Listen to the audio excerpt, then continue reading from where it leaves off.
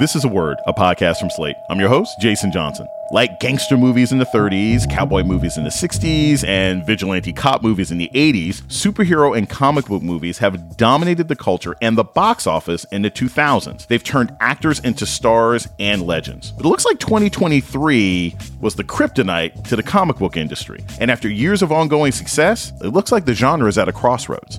Am I really inclined to go spend a movie ticket and expensive popcorn to go see that when it's going to be streaming on Max in 30, 40 days? Those are the things you have to think about now. Is America going through superhero fatigue? Coming up on A Word with me, Jason Johnson. Stay with us.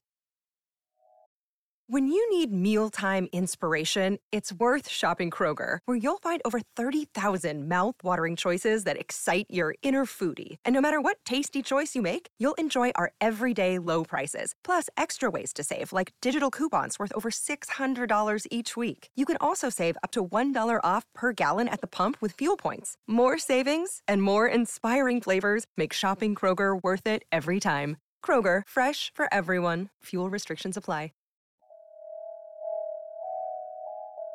Welcome to A Word, a podcast about race and politics and everything else. I'm your host, Jason Johnson. New Year's is the season when trend watchers are telling us what's going to take over our cultural conversations, and ideas are going to be packed into our mental attics to gather dust.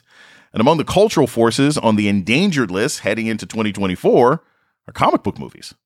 Not long ago, the comic book genre was being touted as the ultimate renewable resource for Hollywood. One blockbuster film could generate years of profitable sequels, spin-offs, and origin stories, not to mention a multiverse of merchandise, books, and television.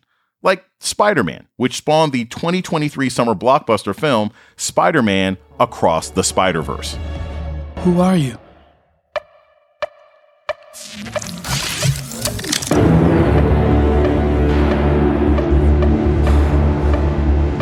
I'm Miles Morales.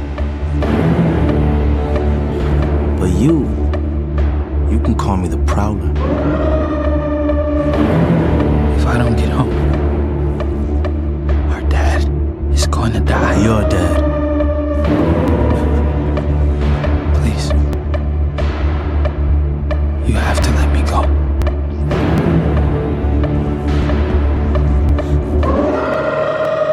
Why would I do that? But 2023 wasn't kind to men and women in spandex on the big or small screen. Almost all of the major Marvel and DC superhero films underperformed at the box office, and some were outright flops. The Flash bombed, the Marvels underperformed, and the recently released Aquaman sunk after its first weekend. Not to mention Jonathan Majors, the actor who was supposed to play the villain Kang, who was supposed to be the linchpin of the next 3 Avengers films, has been fired after being found guilty in court for assaulting his ex-girlfriend. Is this the end game for comic book movies? And what does that mean for artists of color whose careers in front of and behind the cameras have been bolstered by these comic book films? Joining us now to talk about it is David Betancourt. He's the writer of several comic book titles and a book, The Avengers Assembled, the origin story of Earth's Mightiest Heroes. David Betancourt, welcome back to A Word. Thanks for having me. Before we talk about what's happening now, remind us about how comic books got to the center of sort of movie culture. We've been doing the comic book thing for 20 years. How did it start? You've got to go back to the year 2000. This current era that we are in, that it's now currently up for debate, whether it's coming to an end or just going through a phase, began in the year 2000 with the first X-Men movie with Hugh Jackman, Patrick Stewart, Halle Berry, all those folks. That was really the first time where a movie that didn't star Batman or Superman, wasn't a Warner Brothers thing produced by DC. Don't forget, at the time, Marvel had a horrible track record for cinematic anything back in those days, with horrible Captain America movies, horrible Punisher movie with Dolph Lundgren. 2000 is where we get started. That was like kind of the moment where you kind of looked and said, oh, okay, we can make cool superhero movies now. The special effects are where they need to be. And that's when all the other studios started getting involved. Fox, Sony. Really, the super big bang moment was 2002 with Tobey Maguire's first Spider-Man movie. 2005, you get Batman Begins with Christian Bale. 2008, that's when things really got serious, because that's when the first Iron Man movie comes out, giving birth to the Marvel Cinematic Universe, which for a solid decade was strong, going all the way up to 2018. with Endgame. And you had this juggernaut all of a sudden, this interconnected Marvel Cinematic Universe thing that seemed unbeatable and seemed foolproof at the box office. And now for the first time in 2023, we're starting to ask questions of, is this sustainable? Will this genre survive? Which is a little silly to me. I mean, I personally think that these movies, after 20 years of mostly success in the box office, are in the same stratosphere as comedies, romances, suspense, drama, Westerns. You know, I just watched Bass Reeves the other day on Paramount Plus. Westerns aren't going anywhere. And I don't think these are either, but kind of like in sports, when you have one entity that is known for all the success, and that lasts for almost 20 years. You're talking about 15 years of success with Marvel Studios. Sometimes seeing the same team win over and over and over again causes a little bit of fatigue for fans. The actors have become a key part of this as well, right? Heath Ledger passing was major because people are like, oh my gosh, this is a film. The Dark Knight is a film and we lose this amazing actor. You know, Hugh Jackman is a theater actor. Like, him playing Wolverine gave those movies credibility. Patrick Stewart playing Professor X, like, no one can imagine anyone else playing that role. And so now we're in this sort of interesting situation where the next three Avengers films were supposed to be based on a villain named Kang, played by Jonathan Majors, who was introduced in the Loki miniseries. And now that's been complicated. I want to play you a clip from the finale of Loki season 1, where Kang sort of reveals who he is, and we'll talk about it on the other side. He came to kill the devil, right? Well, guess what? I keep you safe. And if you think I'm evil, well, just wait till you meet my variants. So Kang shows up later on in Ant-Man Quantumania. The movie doesn't do particularly well, but the larger issue is that, hey, you've got this up-and-coming actor, Jonathan Majors, right, who 15 minutes later gets into major legal trouble. Now he's out, based on the fact that this guy was supposed to be the next Thanos. He was supposed to be the next Ultron. The next 2 or 3 major MCU and Avengers films were supposed to be based on battling this guy. Now that Jonathan Majors is out, what does that do to the MCU? What does that do to the comic book genre in general? I mean, are studios afraid now, oh my gosh, we can't put our eggs in one basket anymore because the whole thing could collapse if one person gets in trouble?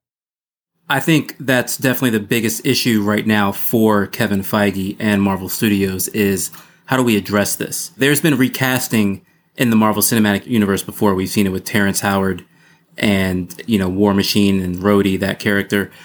This is completely different because you go from replacing a side character to replacing the guy who your entire franchise was going to be built around over multiple movies.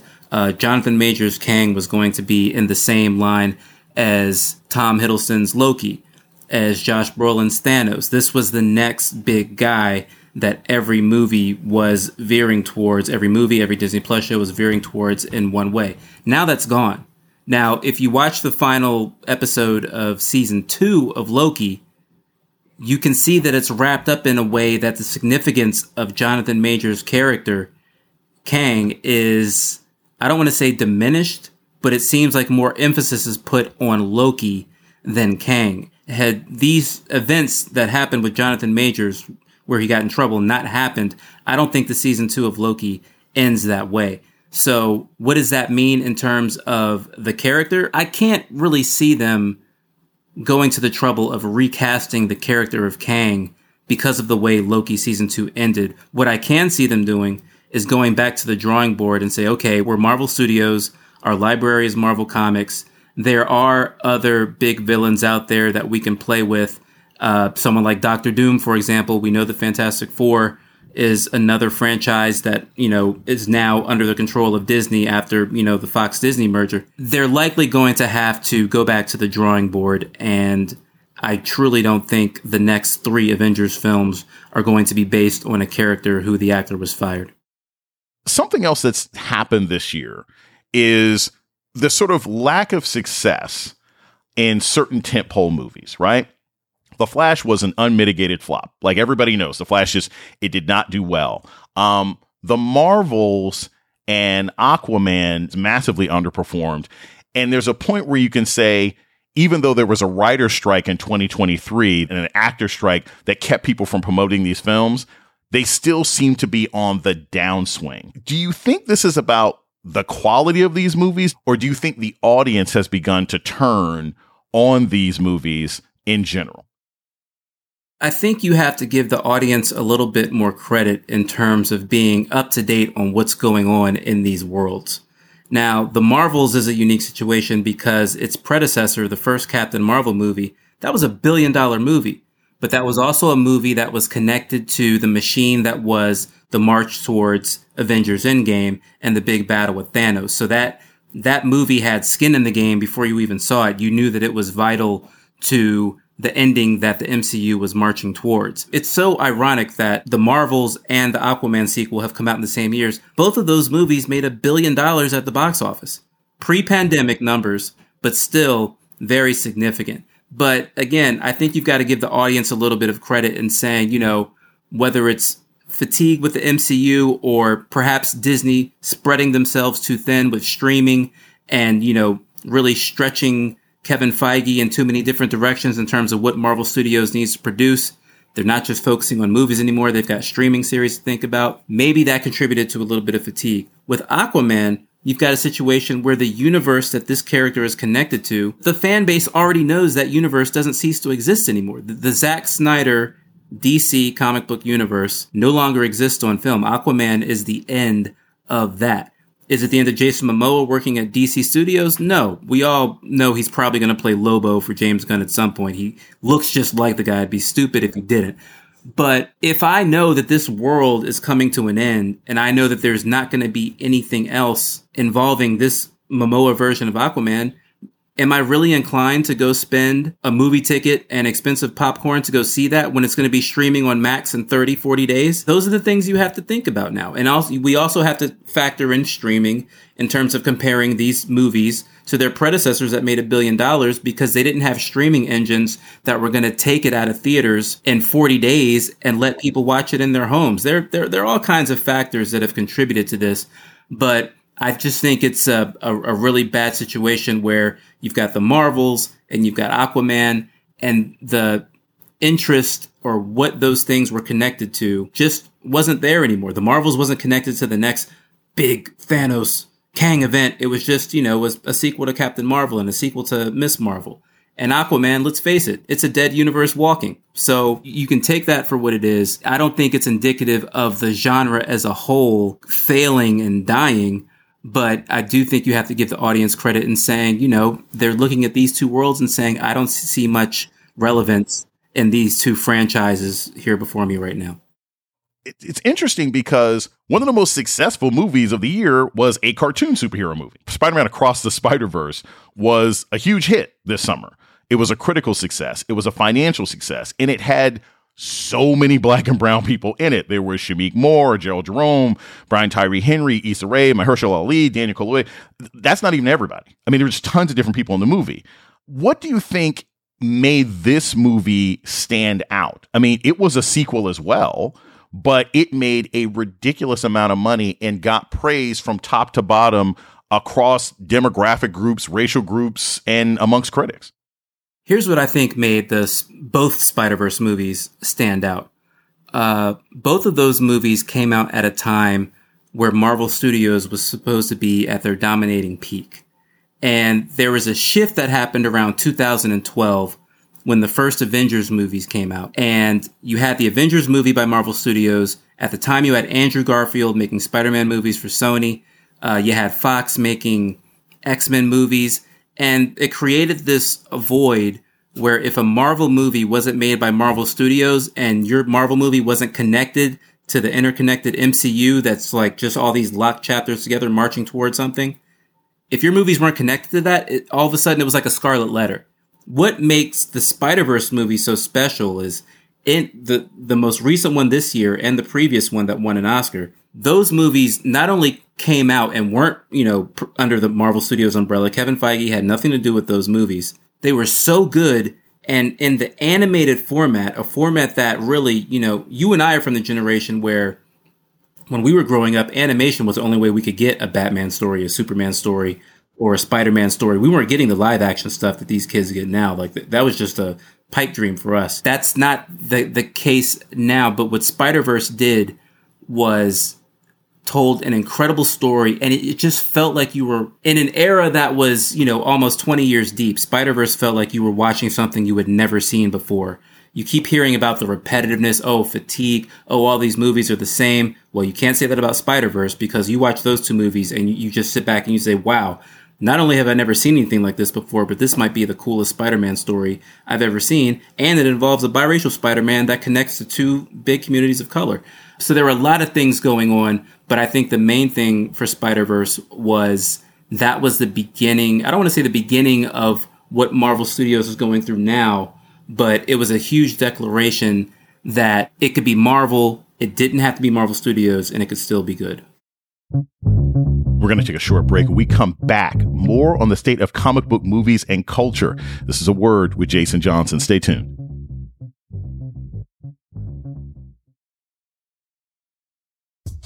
You're listening to A Word with Jason Johnson. Today, we're talking about the state of comic book culture and films with writer David Betancourt. So, David, you and I are both Gen Xers. We have had this conversation, and it's something that's been a significant thing in how I look at the MCU, DCU, comic book movies in general. Growing up, comics were not diverse. I mean, they were not. The 80s and 90s, comics were not diverse. 99% of the superheroes were straight white guys, usually some black dude with tattoos who spoke broken English, right? But that has changed in recent years. And the change is not just on the surface, right? Let's find a black guy to take the mantle of a white superhero. Because I remember, again, as a kid, whenever that happened, I was like, oh, this is not going to last long. Like, they're not going to keep, it's just the black version of Iron Man. He's going to lose the job. He's going to face some challenge that he can't deal with and have to give it back, right? Well, now you've got a whole generation of kids who think that John Stewart, the black guy, the architect, is Green Lantern. You have a whole generation of kids. Kamala Khan is Miss Marvel to them. She's not the brown one. She's Miss Marvel. There are kids who have no conflict between, I know who Peter Parker is, but to them, Miles Morales is just as much Spider-Man as Peter Parker.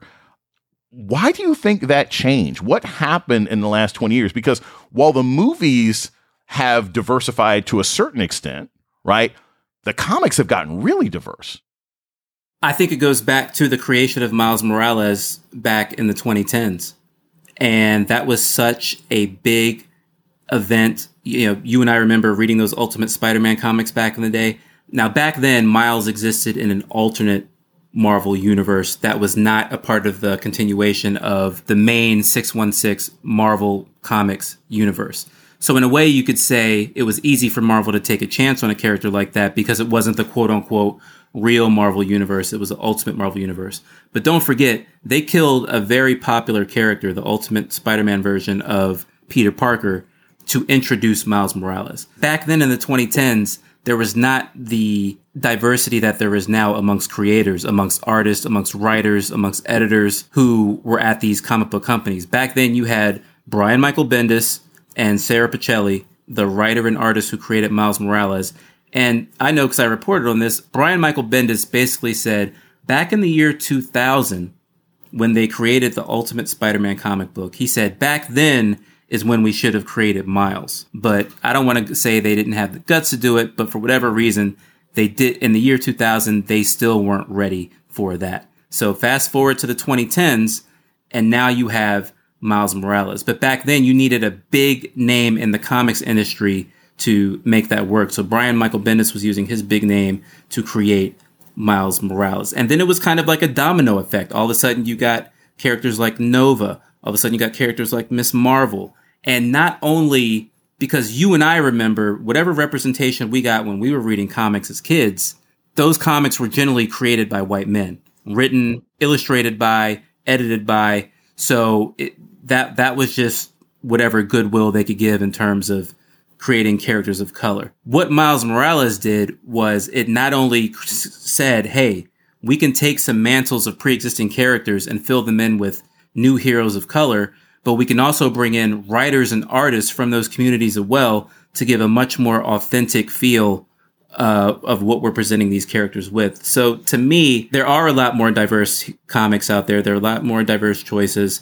And I always go back to that decision to create Miles Morales back then as a domino effect that opened the doors for not only heroes that can look like that on the page, but creators, writers, and artists who can also be from those communities making those comics as well.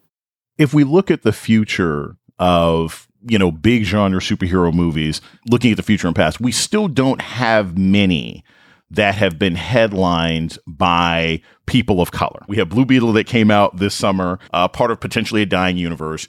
You had Black Panther and Wakanda Forever.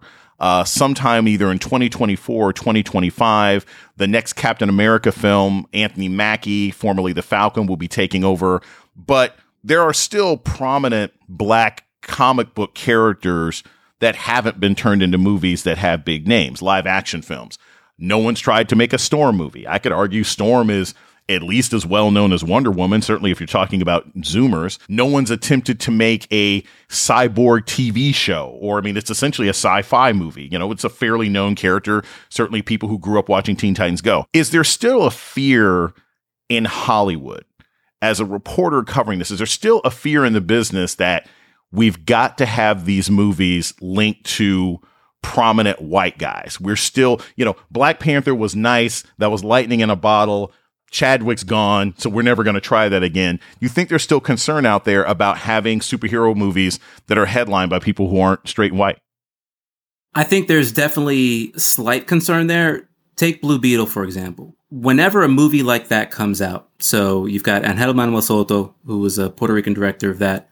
The writer of Blue Beetle was Mexican. The cast was predominantly Mexican, both sides of the border. When a movie like that comes out, the cast, the director, the writers, the producers, there's all this pressure to succeed because it's like, okay, we gave you your little Latino superhero movie, but if it doesn't do well, we're not going to do that again. So that's what, when I was reporting on Blue Beetle and I saw that movie and it blew me away, and I went in fully expecting for it just to be irrelevant. I thought that it was DCEU fodder and that it wasn't going to matter in the big scheme of what James Gunn is building towards the future. Totally flipped the script when I saw it. The movie blew me away. It connected to me as someone who's half Latino and grew up in that culture, not Mexican culture, but there's enough, the Blue Beetle's Mexican writer and Puerto Rican director were able to find enough similarities within themselves to make the production of that movie work. And it connected with me. But you had a Hollywood strike.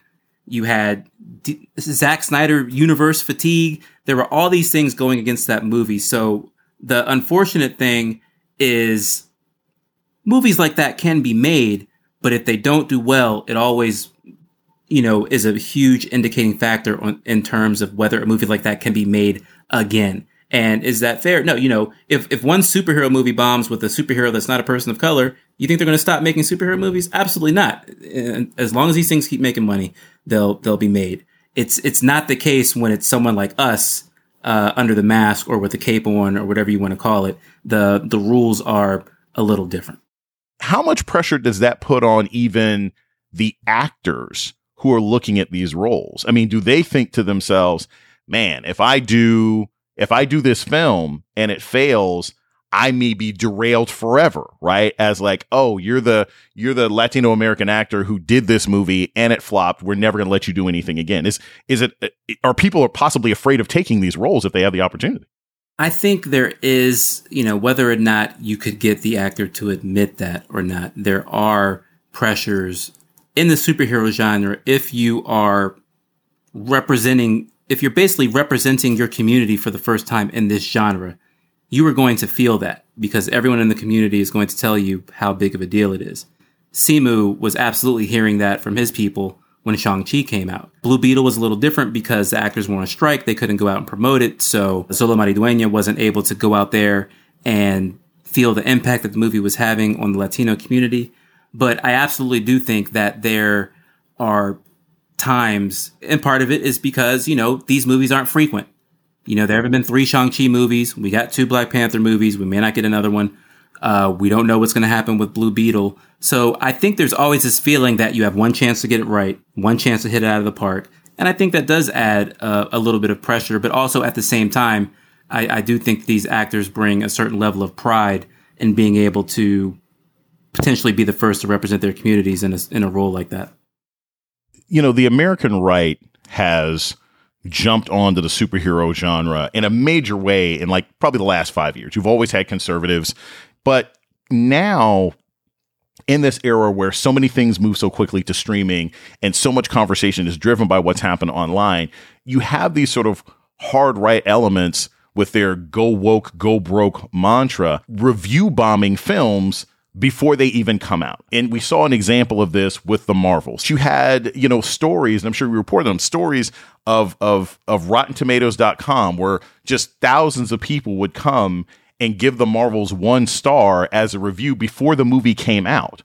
Or reviews that said that the Marvels was a terrible film and it was garbage. And these were reviewers who had never commented on any other film in the entire history of Rotten Tomatoes, but came out to attack this film. How has the right moving into the comic space as the next part of the culture war affected the bottom line of these films? How does it affect a movie like Marvels? How does it affect a movie like Blue Beetle? What kind of concerns does the industry have now that, hey, if we make a movie that has a gay superhero, if we make a movie that acknowledges the fact that, oh, they were actually black superheroes, it might get attacked and it might get tanked online before we even get into theaters? That's definitely, I'd say, at the advent of social media, something that it's really kind of the two sides of social media. Part of the reason we're here today with the Miles Morales era that started in the 2010s, where you've got all these diverse superheroes, a huge part of that was that there were young readers online of comic books from communities of color that said, hey, we're here, we like comics, we like to see people that look like us. And then you have the other side of that, which are communities a lot of times older, who, you know, the first 75 years of Superman, everything was, you know, status quo, that say, I don't like these changes. They're making me uncomfortable. Why are you being like this and changing something that's been like this for almost a century? There's really, you know, this is something that I've gone through. As a comic book culture reporter at the Washington Post, I wrote a lot about those characters, the Kamala Khans, the Miles Moraleses, and every now and then you get a comment like, oh, you're a diversity hire, that's the only reason you got your job, and this and that. And it was just white noise to me. Like, you know, you know those groups are there and they're going to think that way. But it's like Jay-Z said back in the day, you don't like my new stuff? Listen to the old stuff. And there's literally like 9 decades of old stuff that is crafted exactly the way you want it to be. Literally almost a century of comics that you can dive into and not worry about bumping into a kid that's African American and Puerto Rican and can climb on a wall.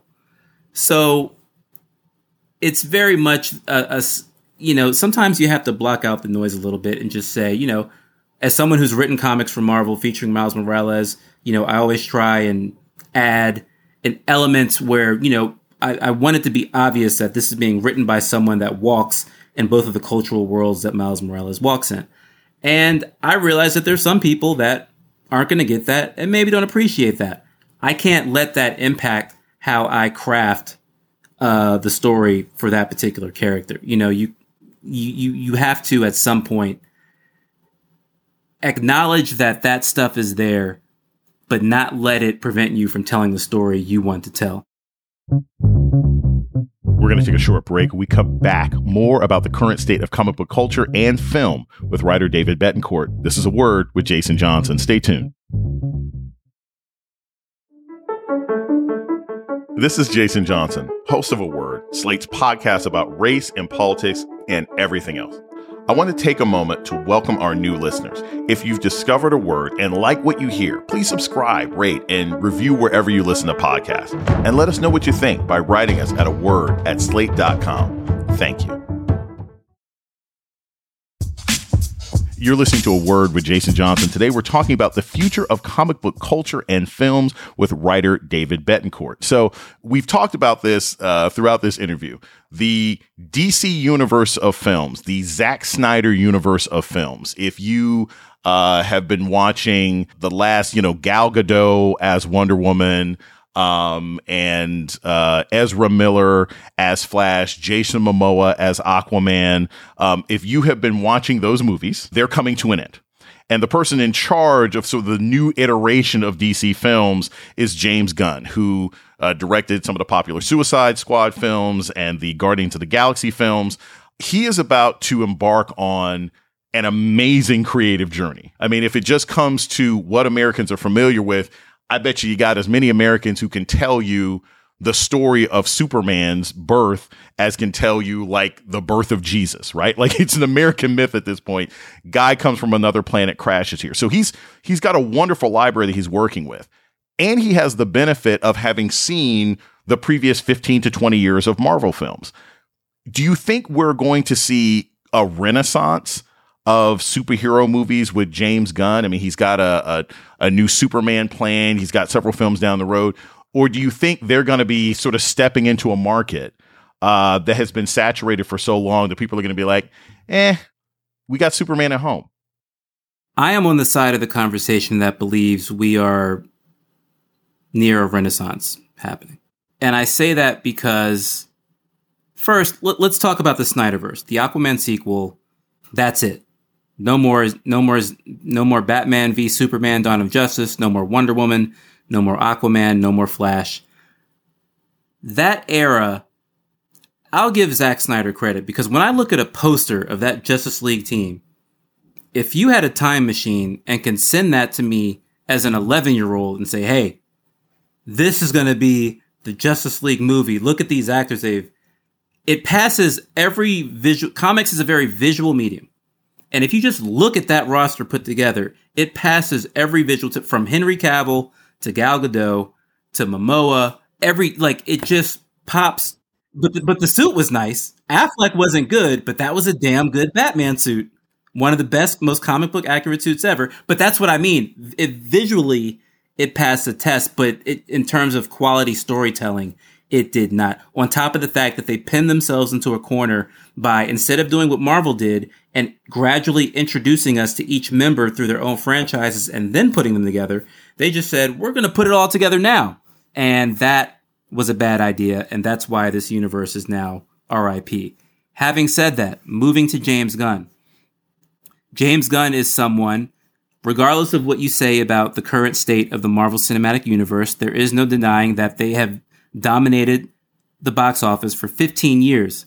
That's not an easy thing to do. James Gunn comes from that success. It's the equivalent of a team wins a Super Bowl and all the bad teams go and raid their coaches. He is from that Kevin Feige coaching tree. He's also someone who made some of the best Marvel Studios movies with some of the least known characters. I've been reading comics for over 3 decades, for most of my life, and I could not have told you who Groot was when that movie first came out. And that's somebody who'd been reading Spider-Man comics since, before, they were 10 years old. James Gunn was able to do that and build a very successful trilogy off of characters that nobody knew or cared about. Why? Because he could craft a good story. Now he's going to take that great storytelling ability that was a part of the formulaic success of the Marvel Cinematic Universe and apply it to a library of characters that are much more well-known. The DC Universe, whatever you want to say about the last 10 years and about how wrong they got it, Justice League bombing, Suicide Squad not being good, whatever you want to say, there's no denying that these characters are iconic. 50 years from now, there's still going to be Batman movies. Will the superhero genre be the same 50 years from now? Who knows? But will there be Batman movies in 50 years? Absolutely. James Gunn is now inheriting an iconic library of characters, and starting in 2025, we're going to get his Superman movie. And I really do think, people always say, is the MCU dying? Is the MCU... I don't think the MCU is dying. What I think the MCU is preparing for is to drop to second place. And that's something that we're just not used to seeing because they've been dominant for 15 years. But I do think James Gunn's storytelling ability, the success he's had with characters that the general public did not know. You apply that to someone like Superman, and now you have this guy as the architect of a universe that's going to be connected. I think that bodes pretty well for Warner Brothers and DC. I want to make sure that we mention that your work on reporting on comic book culture for the Washington Post is coming to an end.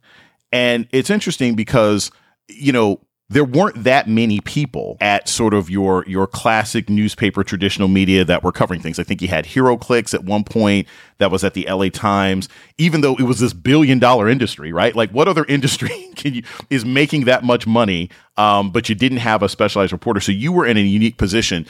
Now that you are leaving, what do you think has changed about how superhero movies are covered, how they're reported on? You know, are you leaving and there's more people doing it now? Do you think there are fewer reporters doing it now? Has your job sort of been replaced by people on TikTok and Instagram who are just doing commentary without any sort of journalistic background?